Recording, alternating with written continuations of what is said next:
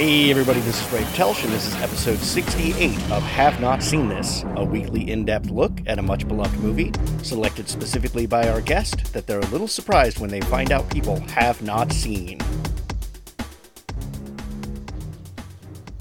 Hope everyone is having a great week out there. It's hard to believe we've been in this COVID world for over a year right now.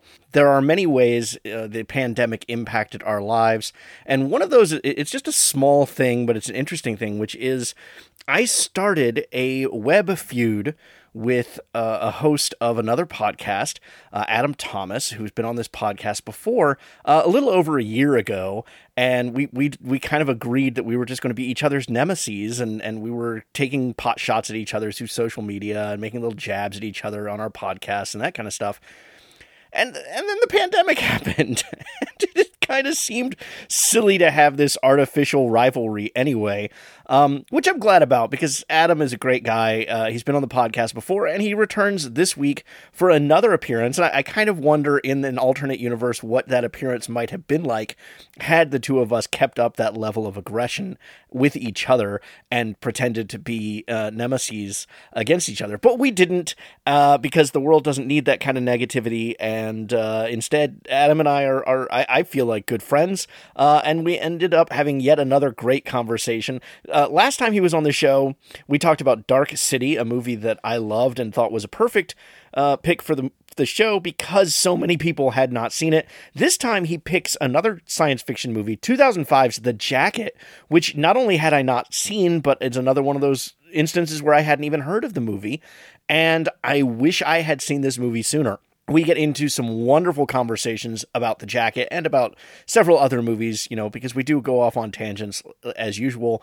But I implore you to check out this movie. It is a fantastic film, and the less you know about it, the better. It's one that I went into completely blind, which we talk about in the episode, and I think I enjoyed it more for not having any preconceived notions about it. So I encourage you to go see it, but if you don't want to check it out, then we have this wonderful conversation that I invite you to listen to. So this is Adam Thomas's return to the show. Great time had by all. Can't wait for him to come back on the show again. But here we go with 2005's The Jacket. I just listened to your Patreon bonus top 10 robot list. Yeah. I should think of it. That was a hell of an endeavor. Yeah, it was different, man. It was actually really hard to do. I'm sure. Yeah, it was incredibly difficult. Once we set down ground rules and stuff, then it not only whittled it down, but it also made us open it up to other avenues we might not have been looking at before. So it was really weird. Yeah, and it's funny because he called it, but as soon as it was announced and then you guys explained in the episode the parameters and stuff, I was like, I know what Thomas's at number one is. Like I knew it right away. Yeah. But yours, I couldn't get a read on, but you had some really interesting choices in your list. I really dug it. It just showed me how you and I have not talked film enough for me to really get a sense of your tastes, and yet at the same time it was like I need to talk movies more with Adam because he knows his shit.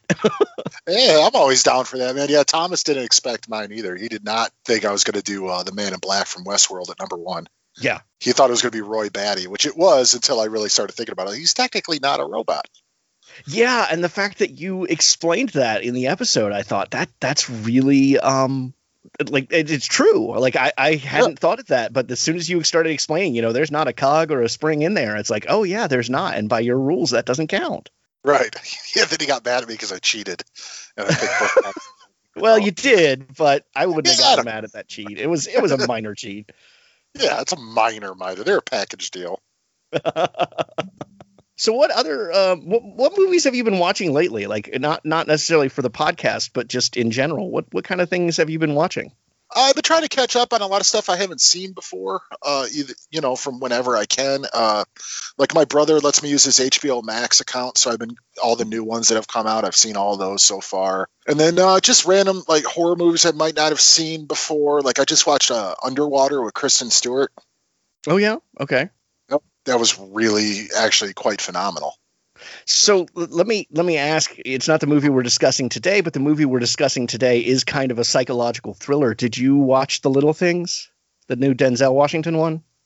No, I didn't. Okay. My brother did, and he said he's like, it was all right. He's like, Yeah. it's entertaining.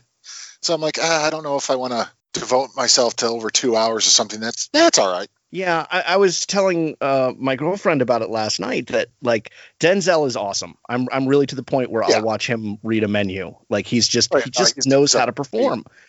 And Rami Malek is really good in it. And I just don't like Jared Leto, but that's okay because you're not supposed to like his character in that thing anyway. So I can't stand that motherfucker. And yet for some reason, every time I'm like, he was pretty good in this. And yet I hate him. But most of the things I see him in, I'm like, oh yeah, he did pretty good. Yeah. He's just that guy. Yeah. Even in Blade Runner 2049, when he shows up in that, I'm like, oh, he's actually pretty good in this. Yeah. But I don't know what it is about him. I think it's the whole Joker thing. I honestly do. It's exactly what it is. He's a douchebag. All this, kind of childish and miserable behavior under the guise of being method actor. And it's like, that doesn't really work. No, that doesn't count. Daniel Day-Lewis isn't out there sending people skinned raccoons. Getting acid shit. You know what I mean? Yeah. So you said you're catching up on a lot of stuff you haven't seen. That's actually a question I added since the last time you've been on the show, which is, the podcast is called Have Not Seen This. We're talking about movies we're surprised other people haven't seen or we want to encourage other people to see. What are your Have Not Seen This movies? What are movies you have not seen that other people get really surprised about and give you a hard time about? Whiplash. I haven't seen Whiplash. Okay. All right. Thomas gives me shit over that all the time for some reason. I've never seen. Oh man, there's a lot that I have seen. I've never seen The Godfather 3. You're not missing much. That's why I kind of stayed away from it. Didn't really care too much to see it. Man, that's honestly off the top of my head, that's the ones I can think of the most when I say them. People are like, really? Yeah. Well, you're a pretty well-versed movie guy, so that doesn't surprise me. Yeah, I try to watch everything that is either deemed important or that looks interesting, or like even my friends like recommend. I usually try to catch them. Sometimes they just fall by the wayside, but I try. Gotcha. Yeah, I mean, it helps when you have a movie podcast. You do tend to be a little more versed in film. And this isn't the one we're talking about today. I kind of find interesting because you put this up as a contender for your own podcast. And the last time you and I recorded, I told you I was thinking that eventually I might let people come back on. And you were like, this is the movie I want to do. Like, you didn't even hesitate. Yes. And then I saw you put it up on your podcast of like, this is one of the choices. And you put it up for one of your Patreon ones. So people got to vote on it. And I remember sending you a message saying, if you do it on your podcast, do you still want to do it on my show, or do you want to pick another movie? And your response was, it ain't going to get the votes. I mean, and that's 100% accurate. The thing is, nobody has seen it. Right. Nobody really knows what it is. And that's why it's one that I constantly, like I said, even for your show, have not seen this. It fits that bill perfectly. Nobody has seen this movie.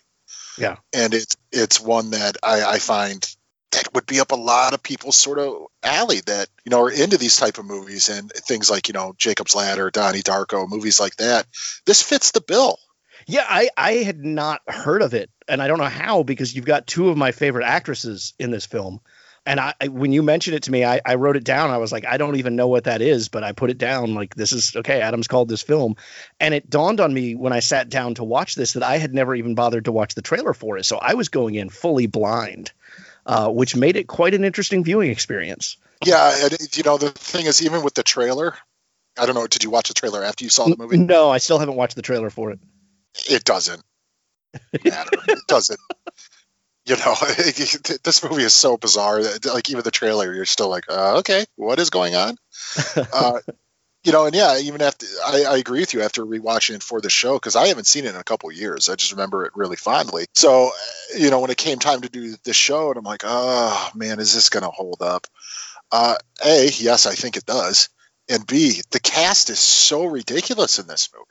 Yeah. It's a great cast. Well, let's go ahead and get into it then. Speaking of the trailer, because I always play a little bit of the trailer after I intro it, so you guys will hear it about the same time I do. We're talking today about 2005's The Jacket. written by Massi Tajaden, based on a story by Tom Bleecker and Mark Rosso, which is based on a novel by Jack London. Yes, that Jack London.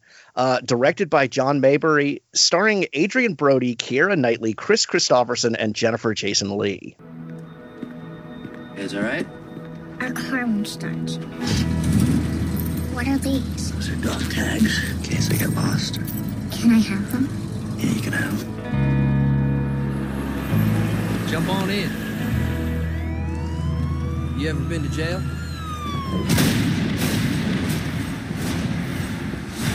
He has retrograde amnesia. There was someone else I don't remember. Jack Starks, I sentence you to be committed to an institution for the criminally insane, where I hope the doctors in proper treatment can help you. I don't belong here. Neither of us can do anything about that now. Please.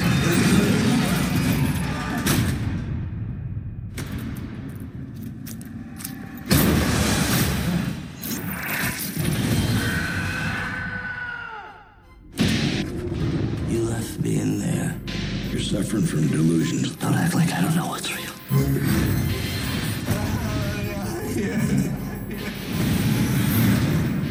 That's where we need to go. What am I gonna do with you? I know this sounds crazy. What year is this? 2007. What? I've seen a time that's not this time. And I'm only able to see it when I'm in there. I met you on the side of the road. I couldn't have known that from a pair of dog tags you had lying around. I'm Jack Starks. Jack Starks is dead. His body was found New Year's Day, 1993. It's December 26th, Jack. 1992. That's right. I have to find out how I died. I gotta get back in there. There's a doctor, Becker. He was using some kind of behavior modification on his patients.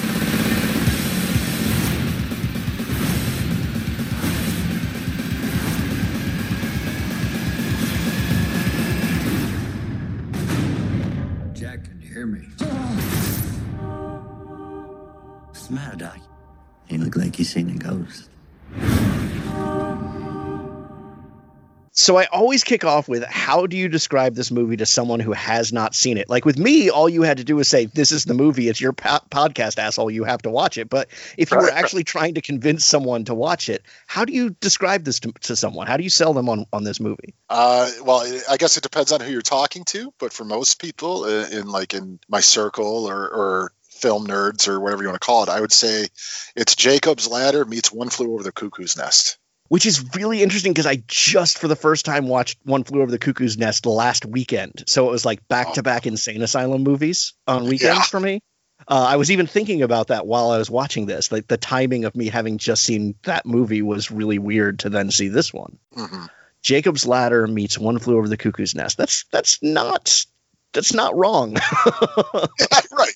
Yeah, which is such a wild combination when you can think of it. But, you got to figure this is at its core like a psychological sort of thriller. And it's not, I don't want to call this a time travel movie, even though that does have things to do with it. It's one of those like sort of reality bending movies. Yeah. And see, I was thinking of it as a time travel movie going into it because that was all I knew about it, because that was the category for your podcast. When you put this movie up, you picked it as a time travel movie. So I was going into it thinking it was a time travel movie, and that doesn't happen until like 30 minutes, almost a third of the way into the film. And I was like, did Adam just was he screwing with people by picking this? Is this like a big joke? But then no, it's not. Right. No, it definitely does happen. But at the same time, it's not in any way you think it's going to, and it's not the big grandiose sort of time travel affair. It's a way that he can't change anything that's happened to him in his past. And He also really can't change anything that's going to happen to him in his future. His fate can't be changed.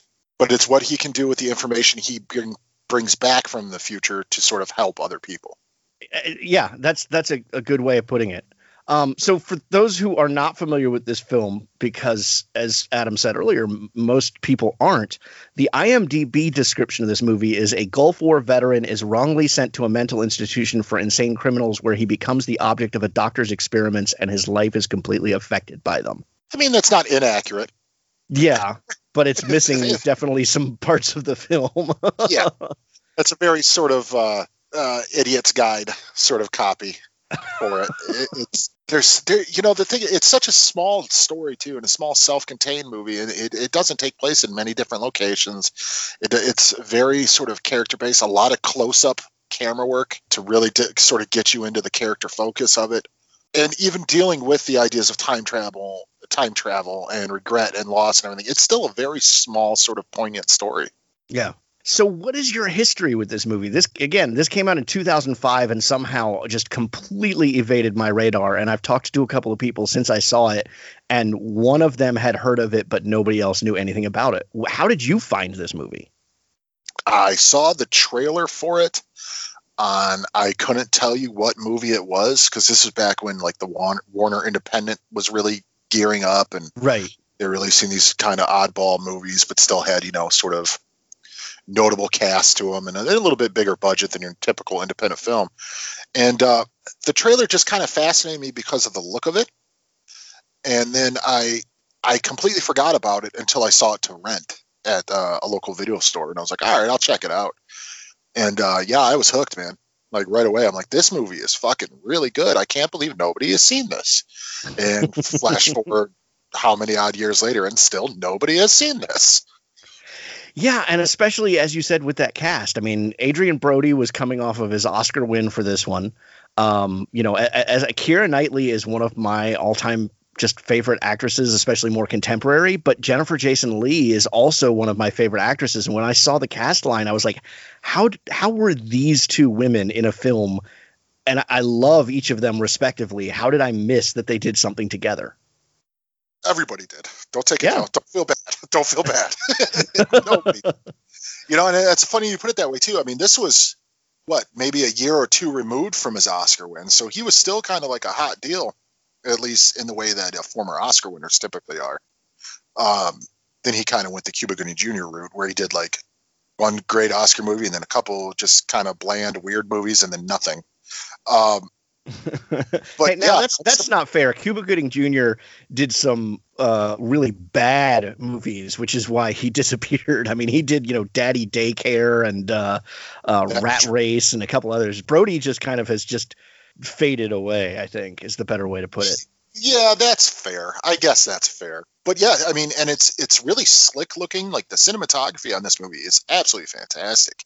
I love the look of this movie. I love to where, in the present of the movie, everything's really dull grays and blues tone to everything. And in the future, everything's real bright and shiny and has a lot of, color pops to it and everything. It's just a really smart way to sort of delineate between the two times. And the cast is great. The score is great. Everything about this movie, I'm sort of dumbfounded that it never caught on. Like even as a cult hit, it's never really found its audience. Yeah, and I especially noticed that in one of his trips to the future, he ends up taking a trip to the very same asylum that he is incarcerated in. And in the present, it's, as you said, kind of grimy and the blues and greens hues to it. And in the future, like I noticed, like the door is painted blue and the walls have red spots on them, and it's very colorful. Yeah, it shows the same office that Chris Christopherson is shown in his time that now Jennifer Jason Leigh's in. And it's got a bright red chair. The curtains are drawn and the sun is pouring through and everything. It's just a really neat sort of artistic flair to it to really, like I said, sort of designate what time you're supposedly in the movie. Yeah. Well, and you mentioned the close-up shots. I mean, I think that's an understatement. There are many, many visual shots in this, especially so Brody's character is put through the treatment that he responds to, I guess, as IMDb put it, is he is given a diet of a drug concoction and then placed in a morgue drawer, I guess, as a sort of sensory deprivation type treatment. And when he's in the drawer, the camera is very close on his eyes and his face and such. But that's not the only time that the director does that. There are times where the camera is really close on somebody's mouth or somebody's forehead or different parts. It's when he uses the close-up shots, it's almost never just a close-up of the entire face. And when I finished watching the movie, I was like, I need to see what else this director has done. Have you looked into the director? Yeah, nothing. He did a ton of music videos, especially before this. And then he's done some television since then. But before this, he did music videos for Boy George and Sinead O'Connor and the Cranberries. And I love the Cranberries. So I pulled up the video that he directed. And half of the music video is close-ups on reflections in people's eyes. And I was like, okay, so he's got a motif going on here. I mean, the Sinead O'Connor video, Nothing Compares to You. It's her face, the full screen. That's it. Right, and that's one that he directed. Yeah, and it's just, I don't know if maybe he didn't want to branch off into film, or just he likes the sort of the medium of TV and music videos more than film. But I'm very surprised that he didn't get more work maybe after this, just even on a stylistic aspect. Well, I mean, as you said, very few people seem to have heard of this movie. And when I was doing my research and prepping everything for the show, I kind of see why. It sits at 44% at Rotten Tomatoes. It sits at 44% at Metacritic. Which is unfair. Yeah, it does have a 73% audience score, which means people who post to Rotten Tomatoes as users like it a lot more than the critics did. So as always, I tried to pull in some critical reviews. These do mention a couple of things that I kind of want to chat about, but we can use them as a jumping off point or nothing. The negative review, unfortunately, comes from Roger Ebert of the Chicago Sun-Times. And Ebert writes, the movie, taking its cue from Jack's deep weariness and depression, trudges through its paces as if it were deep and meaningful, which I am afraid it is not. It involves 2 or 3 time paradox tricks too many to take seriously as anything other than a plot crafted to jump through all the temporal hoops. I was reminded of Jacob's Ladder, also about a traumatized vet who descends into the abyss between the real and the imagined. Right, which I don't think is necessarily, well, let's put it this way. I find it an unfair review in the fact that a lot of reviews I've also read for this are like, oh, it doesn't make any sense. It's too thin of a plot. It's too this, too that. It's about fucking time travel. It makes sense, which isn't real, which could be anything. It's a tool to make any kind of story you want. And it just so happens that time travel is used in this film as a small personal character story. Right.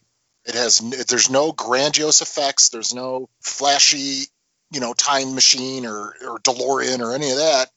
It's just what this one guy feels that he needs to do before he dies. No, and in fact, I noticed that even like when he disappears from the future to kind of come back to his body in the past, it's always just a cut of him being there and a cut to a reaction, usually from Keira Knightley, and then a cut back to emptiness. They don't even have him fade out or disappear. He's there 1 second and he's gone the next. And it's a simplistic thing, but as you said, it's not really a flashy visual effect. It's just, it communicates the fact that he's gone. Yeah, I think it's just as effective, if not more. All right. Because if there was big flashy effects with him sort of turning into a ball of light or fading away, a la like the Avengers Endgame or any of that shit, it would ruin the movie. Right. No, I agree. On the positive side, so we're not just focusing on the negative. There is something Ebert brought up that I'll bring up a little later, but we'll come back to that. On the positive side, Kevin Williamson of the Chicago Tribune, so still in Chicago, just the other side of town, Williamson writes, along the way, Stark finds out that not everyone is as they seem. A lesson we all could learn from the jacket. At this point, you'll groan a bit and say to yourself, oh man, this is just Memento with a dumber, skinny guy. Just be patient. Brody turns in another fine performance. You might not realize it's as good as it is until you find yourself wanting to give him a good shake and say snap out of it. His understated style takes you inside. You aren't just watching him, you're with him. I agree. I agree with that wholeheartedly. I think it is sort of the understated, muted sort of way of speaking and the way of acting and his sort of reactions that Adrian Brody, it kind of does in everything, but he does it in this, and I think it absolutely sort of services the story and the character more. That way. If he was a raving lunatic or just super excitable all the time, then again, it would make the movie sort of less than it is. It is the understated nature of everything that appeals to me about this movie. It reminded me to some degree, although Willis does kind of go over the top crazy in a couple of scenes, but it kind of reminded me of 12 Monkeys in how subdued he is with the time travel element. Yeah, I think that's very accurate as well. And in some ways, the sort of plays on color tone and everything is very 12 Monkeys-ish as well. Yeah, especially the blue and green kind of hues to the when they're looking at the grim stuff. I mean, that was the response I gave to my girlfriend when we finished watching it. Was it is a very cute movie, but grim. Yes. I never walk away from this movie, even with the. Unfortunately, I do feel the tacked on sort of fade to light happy ending is a little unnecessary. Right. But in a way, I'm glad it is too, because it also just sort of sets home the fact, like, oh no, he's still gonna die. He can't escape his fate. Well, yeah, I mean, he's dead at that point. Yeah, this is just him making sure what he tried to do was successful. Folks, we aren't particularly spoiling that because we also should tell you he dies 5 minutes into the movie. if that. I mean, the first real lines of dialogue, I mean, there's background noise and stuff, but the first real lines of dialogue the audience gets is his monologue saying, I was 27 years old the first time I died. Mm-hmm. Exactly. So him dying is not a particularly huge spoiler. What I did find funny about that ending, since you brought it up, and I'm hoping you picked up on this too, because it's unfortunate, but I just couldn't help but laugh out loud at it, is you have that fade to light and the song All the Time in the World plays. Mm-hmm. Are you familiar with that song? No, not especially. Okay. It was written for a James Bond film. What one? I have to look it back up. I had it pulled up. It's performed by Louis Armstrong, and it's a James Bond film, which is funny because Daniel Craig is in this movie a year before he becomes James Bond. Yeah, that's one that while watching it today, I was like, oh my God, I completely forgot Daniel Craig is in this movie. Yeah. I 100% forgot. And now seeing him with the dyed black hair and stuff, it just looks so silly. Like you're like, no, you're blonde. But still, he turns in a really good sort of manic in a way performance. He's real jittery. He's real sort of like you kind of feel bad for Daniel Craig's character too, in the fact that once Jennifer Jason Leigh sort of reveals to Adrian Brody the truth behind his psychosis, and Adrian Brody sort of throws it back at him. You're like, oh, that was a move. Yeah. It was composed for On Her Majesty's Secret Service. Oh, well, there you go. That's why I don't fucking know it. Right. The one movie, the Bond movie nobody really knows. Yeah. It cracked me up because, as I said, it's a James Bond. It's known for being a James Bond song, and you've got Daniel Craig in this. The next year, Casino Royale will come out, and he will take on the mantle of James Bond. But you mentioned him. The other thing that I noticed in this that I even wrote down in my notes is it reminded me a lot of his performance in Infamous, which is it was overshadowed by Capote, but it was another Truman Capote movie with Toby Jones playing Capote, and Daniel Craig plays the convict that's in prison that Capote is writing In Cold Blood about.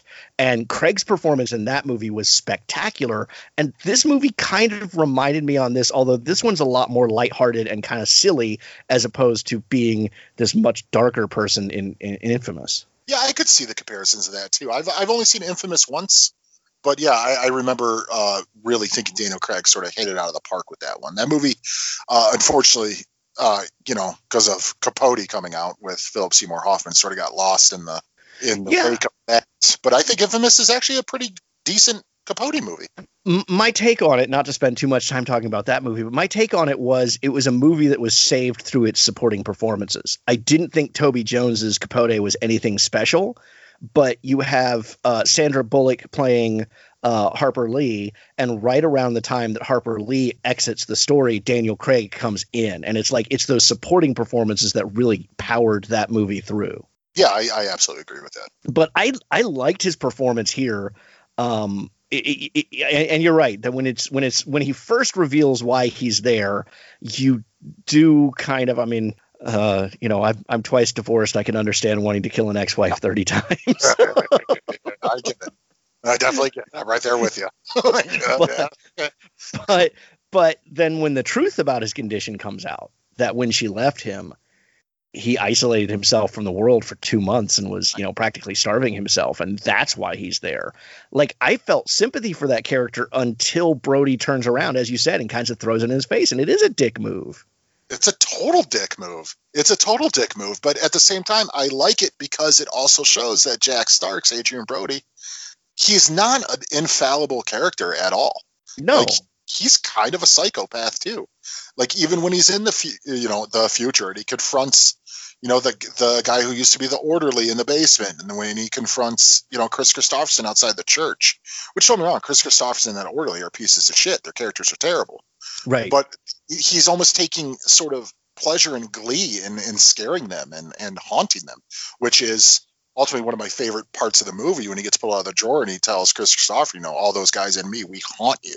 And he's laughing and crying at the same time. You're like, oh yeah, he's kind of getting off on this a little bit. But the truth is that when you see Chris Christopherson in the future, that he is haunted by those people. He's initially presented as kind of this piece of shit doctor who's torturing his patients.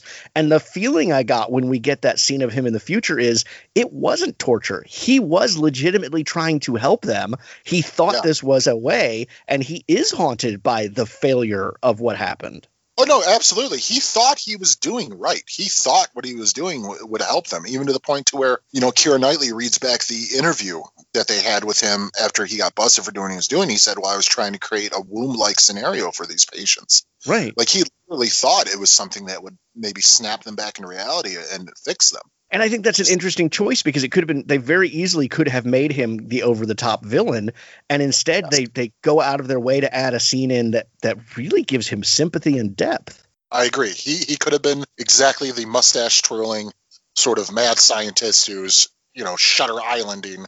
Yes, that's exactly what I was thinking of, was that movie. That's a great point of view, yeah. Yeah, I mean, I thought Christopherson was Daniel Craig was a great part of the cast. I think Chris Christopherson was a wonderful part of the cast. On the female side, Keira Knightley, I can't think, and I should have looked it up, but have you ever seen her in another movie where she's intentionally doing an American accent like that? Not off the top of my head, no. And I will say about her accent in this, it's not bad. I think she did a good service to herself by deepening her voice. Yeah, that's exactly it. Was when she first started talking, I was like, did they dub her with someone else? And then I realized that that's exactly it. She was lowering her voice as part of the process of doing an American accent. I thought it was a really smart move. Yeah, me too. I thought it was damn near a flawless an American accent. I mean, of course, knowing Keira Knightley and knowing, not personally, I mean, I wish, but knowing and hearing her natural accent for as long as we've heard it, it's a little jarring at first, and you might pick up on a couple inflections just because you've heard her natural voice so many times. But yeah, it's almost perfect. Yeah, there were a couple of words that I noticed it on here or there, but I'm also not the type to usually criticize. I mean, I've heard you dog on it numerous times on your podcast. I liked Dick Van Dyke in Mary Poppins for many years. It wasn't until the last 4 or 5 years that I realized so many people were dogging on his accent. It's so bad. But it's part of the charm of that movie. I agree. Let's put it this way. If he wasn't doing that, then it wouldn't be as successful. And I mean, it's anybody but Dick Van Dyke. So I take it as it is. It takes something like Kevin Costner in Robin Hood, Prince of Thieves, where the accent is completely inconsistent, where I really then have to be like, oh, that's bad. Or Cary Elwes in Saw, to talk about someone else who played Robin Hood before. Yeah. Cary Elwes in Saw, his accent is one of the worst I've ever heard. I'll give you that one. Yeah. But I thought her performance in this was really, it wasn't, on one hand, it wasn't, I mean, it certainly wasn't like anything we'd seen at the time. I think the depression and the sorrow that fill this character, we do see from her again later on in Atonement. But in this movie, her performance, I liked it quite a bit. I agree. I thought it was very believable. And the fact of the matter is that they took sort of the time and care without over really doing it and over dramatizing and over explaining it to show why she is the way she is and how she became who she become. There's no real, other than when Adrian Brody goes and visits her as a child, there's no flashbacks. There's no, show of burns on her or anything like that. It's just simply she ended up this way because of her upbringing, and it doesn't really get into it too much. Right, but it presents it in a really curious way. Like, she stops to help him, so she's obviously a good person. But then when she's going into the other room and he tries to introduce himself, her line was, I wrote it down even, let's not do introductions. I may want to help you tonight, but I don't want to know you. Right. It was just a great line, by the way. Yeah. Great line. Great character beat. And the thing is, what's so good about it, there's not much more to it than that. She's just, she wants to help him. She, it might be on a subconscious level because she recognizes him maybe, or even on a personal level, like another lost soul like she is or whatever. But she doesn't want to really get entangled with anybody else. She doesn't want anybody else's crazy to match her crazy. Yeah. No, yeah. I mean, but I love that's, it's just this intriguing element of who is this person who would help someone else, but then doesn't want to get to know them at all. Like what made her that way. So when we find out later on, it doesn't have to be a flashback. It doesn't have to be heavy handed. The audience is asking the question. And so it's a nice bit of resolution without having to waste a lot of story beat on it. I agree. And you said it perfectly. The audience is asking the questions, and they answer it very directly, very quickly. Yeah. And it's kind of refreshing. There's not a lot of sort of give and take between the two. They're both kind of out there who they are and what type of people they are. They take away the sort of discovering each other in a relationship and set it aside, at least in the stereotypical way, and set aside to further the plot more. Well, and I was already curious at that point in the movie because as the audience member, we've seen this character shut into the morgue drawer, and we've seen him freaking out, and we've seen these weird reflections in his eyes. We've seen some flashbacks back to when he was in Iraq, and then suddenly it's this pristine scene, and I assumed it was a flashback. And I assumed this was going to give us context of what was going on now. And then you find out later in that scene that it's 2007 when the main story is set in 1993. And I was just like, wait, what? What is going on here? Like what? And one of the things the movie doesn't try to explain, which I love it for, because too many movies would feel the need to explain this, is why on earth would this process cause him to travel forward in time to that specific place, to that specific person in that specific year? And we never get an answer for that, which we frankly, we don't have a reason to ask it other than just asking, why. But the movie itself doesn't give us a reason to ask that. And I think that's a very smart approach to it, because then it doesn't have to answer it. I agree. I completely agree. And I think that's, as I said, with time travel movies in general, there are certain ones that when they take the time to try to explain the reasoning behind it all, it gets so muddled and lost in it to where it sort of takes you out of it. Yeah. I don't need a reason. My favorite example always being, as much as I don't care for the movies as much now, Austin Powers, just basically saying, don't worry yourself about it. Just enjoy the movie, looking at the camera, winking, and let's move on. Like that was cleverly handled. I agree. And another good example I can think of is the movie Looper with Bruce Willis and Joseph Gordon-Levitt. A movie that I'm mixed on. Yeah, I am very mixed on too. But when Joseph Gordon-Levitt's trying to get Bruce Willis to explain it, he's like, it doesn't fucking matter. It's just time travel. Yes. I'm like, okay, well, that's enough. That's all you need. And that's kind of how this movie approaches it as well. Just enough to keep the audience curious, but not to the point where they feel like they have to go out. I mean, I think it's a very tightly told story. I have some issues with it, which we'll get into in a second. But I think as far as like the progression of character and the advancement of the story, I think they really solidified it. And there's not a whole lot of extraneous material here. Now, my understanding is there was a longer version of the sex scene that was cut because American audiences were uncomfortable with it.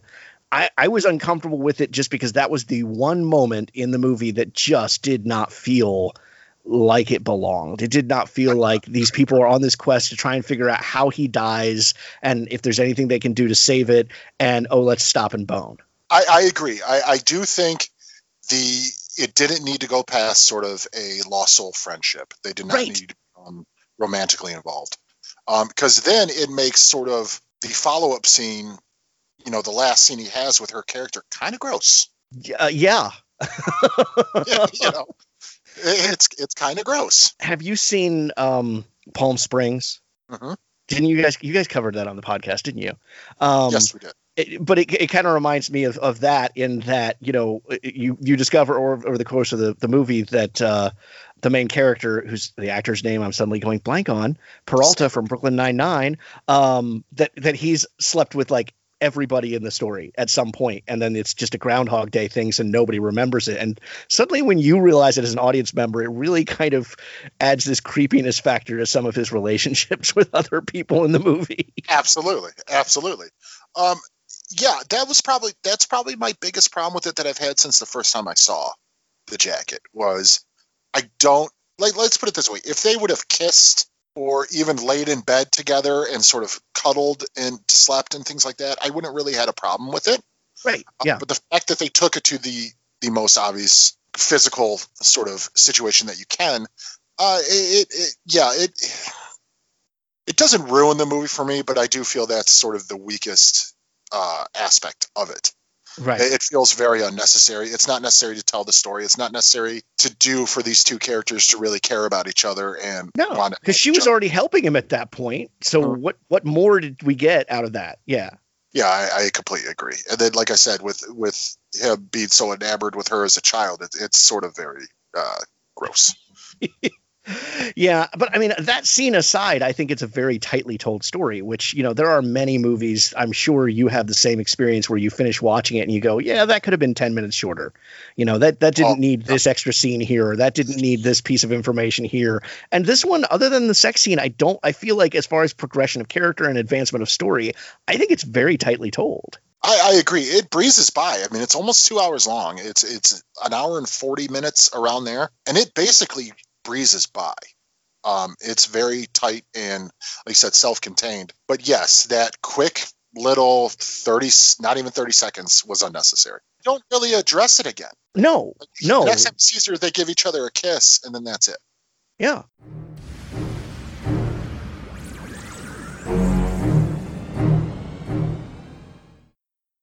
Prepare to enter an immersive world of tragedies, hauntings, legends, and folklore. Southern Gothic is an independently produced podcast documenting the rich history of the American South.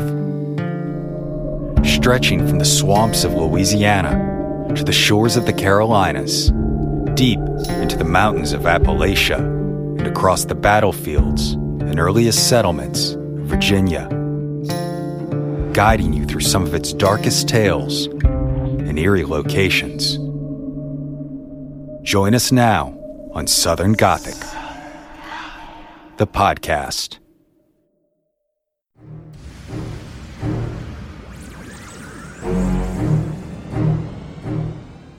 So are you familiar with the concept of the bootstrap paradox? No, what the fuck? Okay, so I'm a Doctor Who fan, so that's part of why I'm very aware of it. Is one of the doctors has an introduction where he explains this concept to the audience. So just to paraphrase his explanation is, say you're a big fan of like Beethoven, and you have access to a time machine and you go back in time because you want to get his autograph on his sheet music, and you discover that there is no Beethoven. Nobody has ever heard of him. So you copy the sheet music and get it out there so that his music is created and lives on. And then the question is, well, where did the music come from? Because if he never existed, you didn't have it to take back in time to put out there. Does that make sense? I mean, yes, but I didn't realize I should have taken hard drugs before this. So that's the problem I have with this movie. And I end up having this problem with a lot of time travel movies. But specifically, she helps him in the future to get information that he needs. So through that, he gets the information to help Jennifer Jason Leigh. We didn't talk about her. She's awesome in this too. He gets information to help her with this kid that she's helping. He gets the names that he then, as you said, gives to Chris Christopherson's character to kind of taunt him a little bit. And all of this, he gets all of this information from the future to take back to the past to keep time on track, or to try and get to the point where he can discover how not to die. But he does something in the past towards the end of the movie to change Keira Knightley's character's future. And Right. so when he travels to the future that last time, she doesn't know him. Correct. So if she never helped him in the future, then how did he get that information into the past? Well, then now you're looking at the different sort of the splits from time continuum that happen in movies. Right. To where, yeah, but I guess the whole idea is no matter what you do in the future, you cannot change your personal present. So he's able to do these things, but no matter what, he's still going to die. He could have just as easily gone back with that information and saved his own life and tried to possibly, but no matter what, he's going to slip on the ice. Somebody's going to bash his head in. Whatever's going to happen to him, he's going to die. Okay. And then he doesn't derail that. You're right. So that's a good point. I didn't think about it from that point of view. Because it's always bothered me in movies that try to take on time travel, how often they end up with that paradox thing. And like one of the worst offenders to me that just bothers the shit out of me is the Harry Potter movie that deals with time travel. And there's an event in there that happens that the character sees, and then when it comes time for him to do it, he's struggled with this through the whole story, but suddenly he can do it, and his excuse is, I knew I could do it because I already had. And it's like, no, you saw yourself do it in the future. There's still supposed to be a step there where you learn how to do it. Right. But you're also worried about a movie that deals with kid wizards in fictional London. Okay, touche. I earned that one. I'll give you the point for Adam. But that's my thing about like this movie and some of the other sort of low-key told sci-fi movies and everything. The thing is, if you can go into it and believe part of it but not the other part, then you're kind of doing yourself a disservice, because if you could believe one part of a time travel movie, then all the other stuff is fine too, because it's not real. It doesn't make sense when you boil it down. So you just kind of have to take it for what it is and go on sort of the storyteller's path and ride and the way they want to tell their version of a time travel movie. This is just their version of it. I find that if you start posing too many questions, then it sort of makes the whole thing infallible. I kind of hate you for that, but that's a really logical argument as far as like, I mean, and like I've used that same argument in other films. Like, you know, you're watching, like, I think I used it when we discussed Warcraft on the podcast, that like people were like, well, this is unrealistic. And I'm like, you're watching a movie set in a fantasy world with magic and stuff, and you're saying that's unrealistic. And I've used that argument with superhero films, and you're kind of right to use it back against me. At the point that you've bought into the time travel, you kind of have to go with the flow on some other stuff. If you're willing to accept that, then you kind of have to go in for everything. Yeah, you just have to take it at a story value. Like, it's a story. It's just a fictional story. Yeah. And I mean, like you brought up Looper, and it's not the time travel that I have a problem with in that movie as much as it is Joseph Gordon-Levitt's chin. Oh my God. And his contacts. What the fuck? Let's take this really talented actor and try really hard to make him look like another actor that, frankly, he already kind of resembled and the audience would have bought into. Resembled it more enough. Like, he resembled him enough. Yeah. And Joseph Gordon-Levitt's acting as young Bruce Willis is fucking spot on in that movie. Yeah, so we didn't need the makeup. No, let's give him a flat nose and a chin. Okay. So some of the things that I liked about this film, just some of the little details that, like, obviously you're not going to miss, like when Ted Casey is mentioned and there's this little laugh in the background almost every time his name is said. And like, that's a really nice touch. But like, one of the things I noticed was when Jack travels back in time and relives the situation that actually got him incarcerated and finally sees what really happened that day. In the past, he's, you know, laying flat down in the snow, face down in the snow because he's been shot, and he sees the gun on the road. And when it cuts back to him in the drawer, the gun reflection is in his eye, as they kind of keep doing this reflection in the eye. The gun reflection in his eye, but there's snow on his cheek in the drawer. Yeah. And I was like, well, Jesus, that's brilliant. Well, yeah, just like at his very last scene, you know, he's got blood on the back of his head. Well, yeah. And yeah, well, but still, and she's like, well, I just got a little cut. So he still is having the effects of this travel happen to him, but it's not as sort of poignant, well, not poignant, but as extreme as it is in this exact same time, or the time that it happened.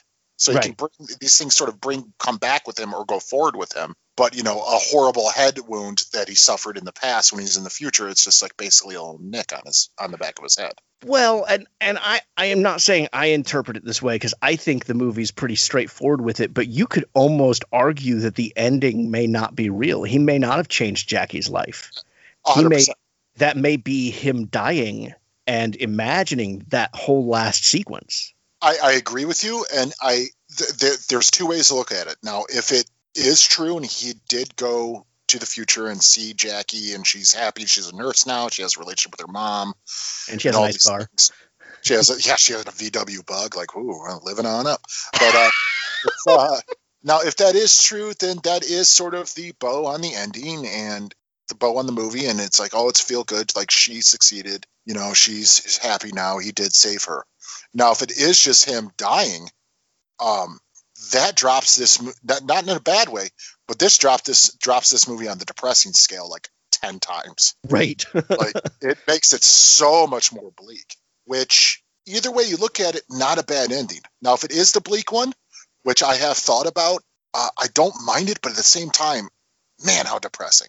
Yeah. Which, it's a depressing film. I mean, it's not, as I said, it's a cute movie, but grim. Oh yeah, it's very grim. And the thing is, we did talk about it, and we did mention how much we liked his sort of muted performance, but fuck, man, is Adrian Brody good in this movie? Yeah, I'm not the biggest Brody fan, and I loved him in this. I mean, I really thought this was a great performance from him. Because, as you said, it could have been like jumping off the rails crazy, and it would have fit the character, but it wouldn't. The tone of the film. Yeah. I think he's fantastic in it, man. Yeah. One of my other favorite Brody performances is another time travel movie, which is his tiny little performance in Midnight in Paris. As now I can't even remember what artist he plays, but he has another one I haven't seen, never seen it.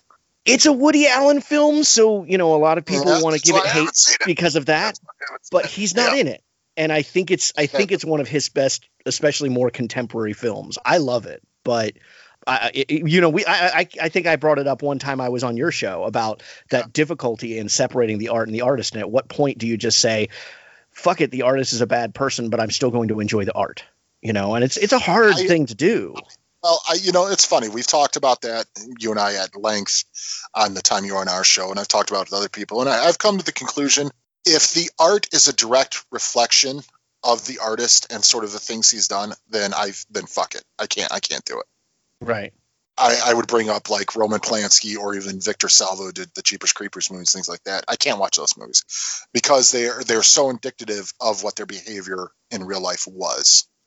So that's where I was sort of drawing the line. Okay, that's and I think what I walked away from our last conversation about that is there's not a solution to it. It's every person has to decide for themselves what that's going to be. I agree with that. All right, what have we not talked about with the jacket that you wanted to make sure we got in? Well, mainly the look of the jacket itself. Yeah, we've gotten 50 minutes in and not talked about the fact the jacket is a reference to a straitjacket to the extreme that Brody's character is put into as part of this treatment when he's put into the sensory deprivation thing. That's what the title of the movie references. And boy, it's a grisly looking thing. It 100% is. And talk about, like we mentioned earlier, even like 12 Monkeys-esque, even the design of it, where it's got the holes on it to where they can insert the needles, and there's blood stains around the holes, and the neck collar where they still got it open so they can put their fingers in to feel the pulse, and the piss stains on the crotch of it. And I mean, it's so gross and terrifying looking, but so simplistic in its design that it's so effective. Well, and as I mentioned at the intro, this is originally the concept of this story comes from Jack London, like Call of the Wild Jack London. And he wrote a novel about a jacket like this that he had heard about from someone else who had been incarcerated. So the concept of the jacket, the way it looks as a device of torment, is based in reality. Which is terrifying. Yeah. Which is terrifying. And the fact of the matter is, if you do any sort of a modicum of real research, for anybody who's listening or anybody out there, these sorts of not necessarily psychotropic time travel, well, though I wouldn't necessarily not believe it, but these sorts of crazy barbaric experiments happened all the time. Yeah. At mental institutions and things like that. And it just that also adds a sense of sort of reality and believability into a science fiction movie. And I believe that's what makes good sci-fi. Well, and you brought up the comparison of it with Cuckoo's Nest, and that also was based on reality. So I definitely think that comparison is astute, and I think it's horrifying at the same time, because if not the events, as you said, not time travel, but the tone and the instigating events are very much based on things that could and have happened in the past. Yeah, absolutely. So, did you like the movie? I did. I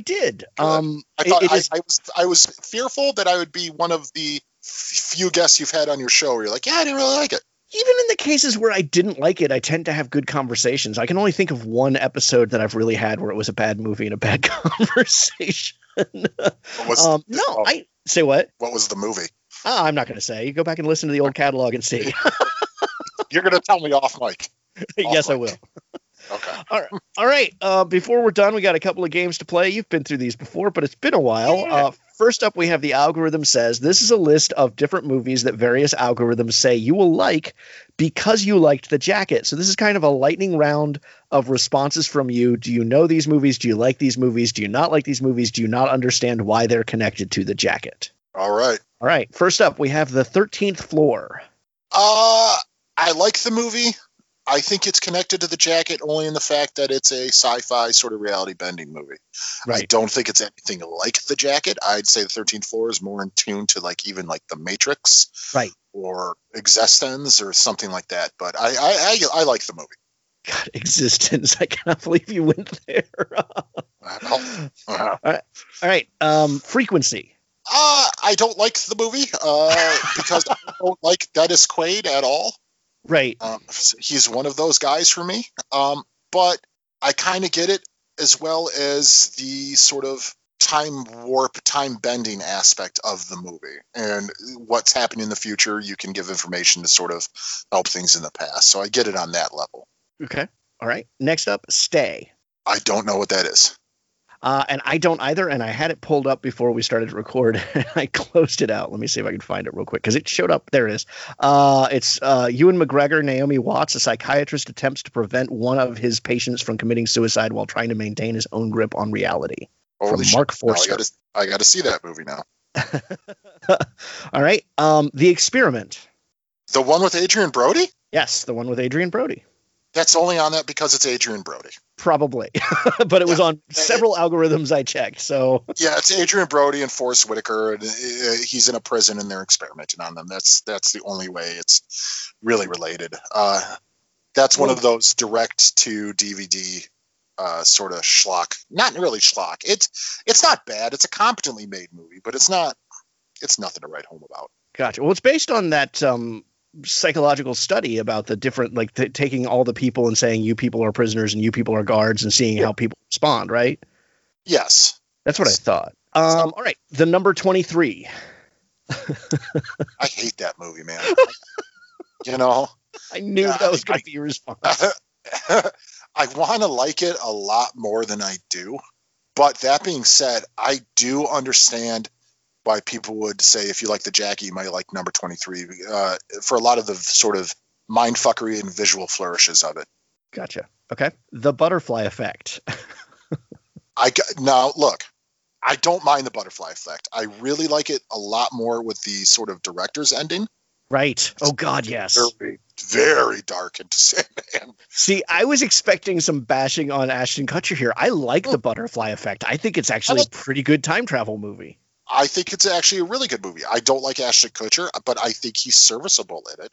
Yeah. I think he's the weakest link out of the whole cast, but it's still a pretty good movie. And I could see, I think if you like the Butterfly Effect, you might like the Jacket.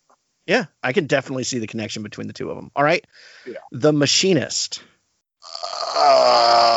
Okay. I like that movie. I think I want to like it more than I actually do. Okay.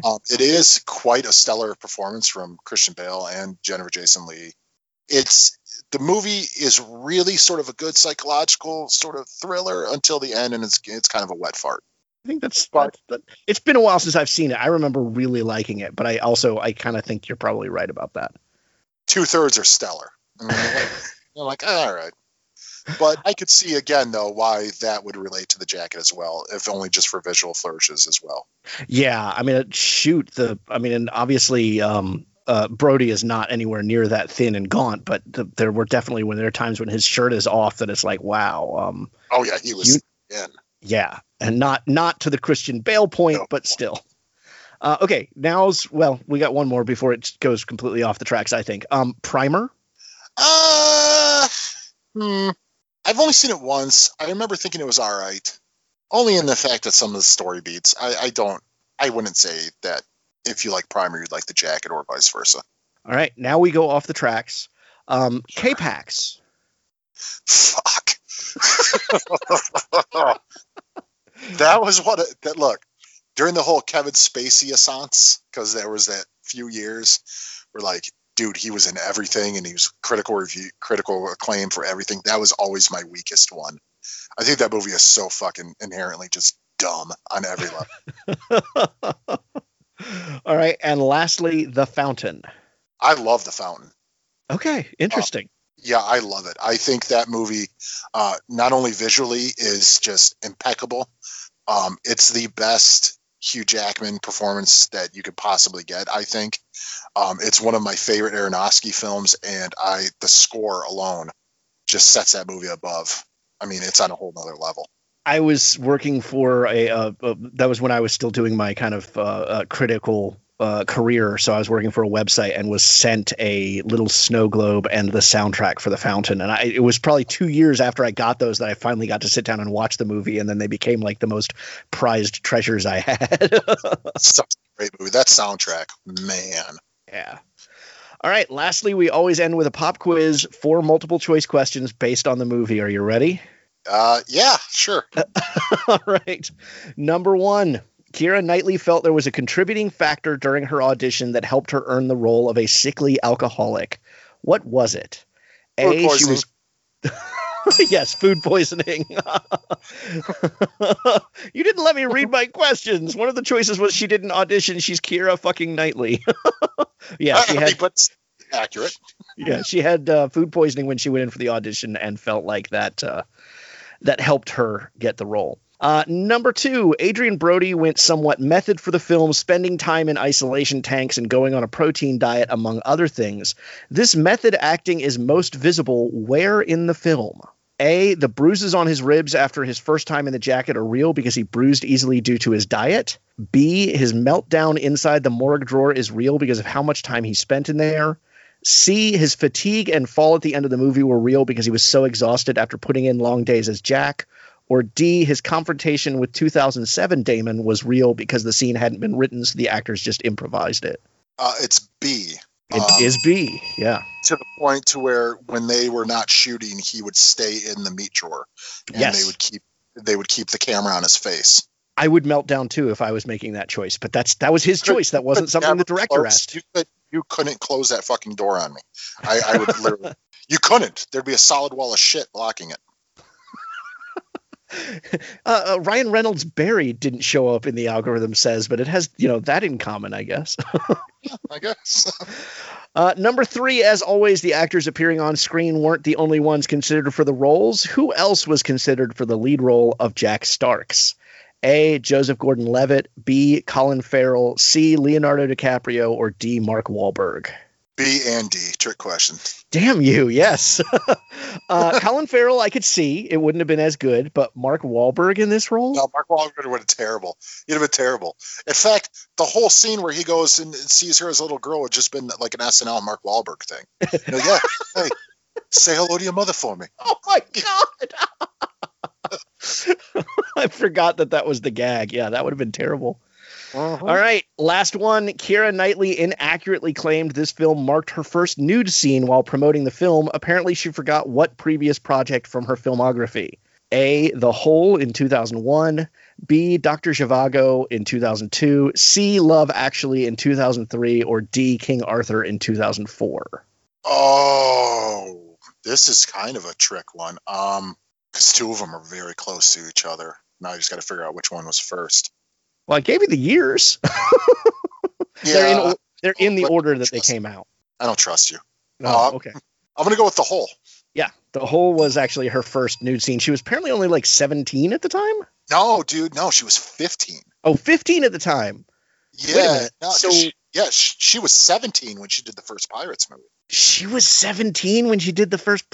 Okay, so I have to take her off of my list of actresses I adore now because now it's kind of creepy. No, that's all right. I mean, she was 18 while promoting it, so. But yeah, no, she was only 15 in The Hole because I remember there being like a thing about it where like, is this even okay? And the answer is no, it's not. No, it's really not. All right, man, where can people find you? What do you want to promote? I am on a weekly show. We are nearing our 3rd year anniversary. It's called Double Edge Double Bill. We are part of the ESO network, but you can find us anywhere you can find podcasts. The basic gist of it is me and my co-host Thomas, who has been on your show twice, Thomas Mariani, that is. We play a little game, and we end up picking one good and one bad movie to review that sort of encapsulates the topic for that episode. The last one we did Eddie Murphy movies. Oh, and the good movie was the Netflix Dolomite Is My Name, and the bad one was Disney's The Haunted Mansion. You could have gone much worse.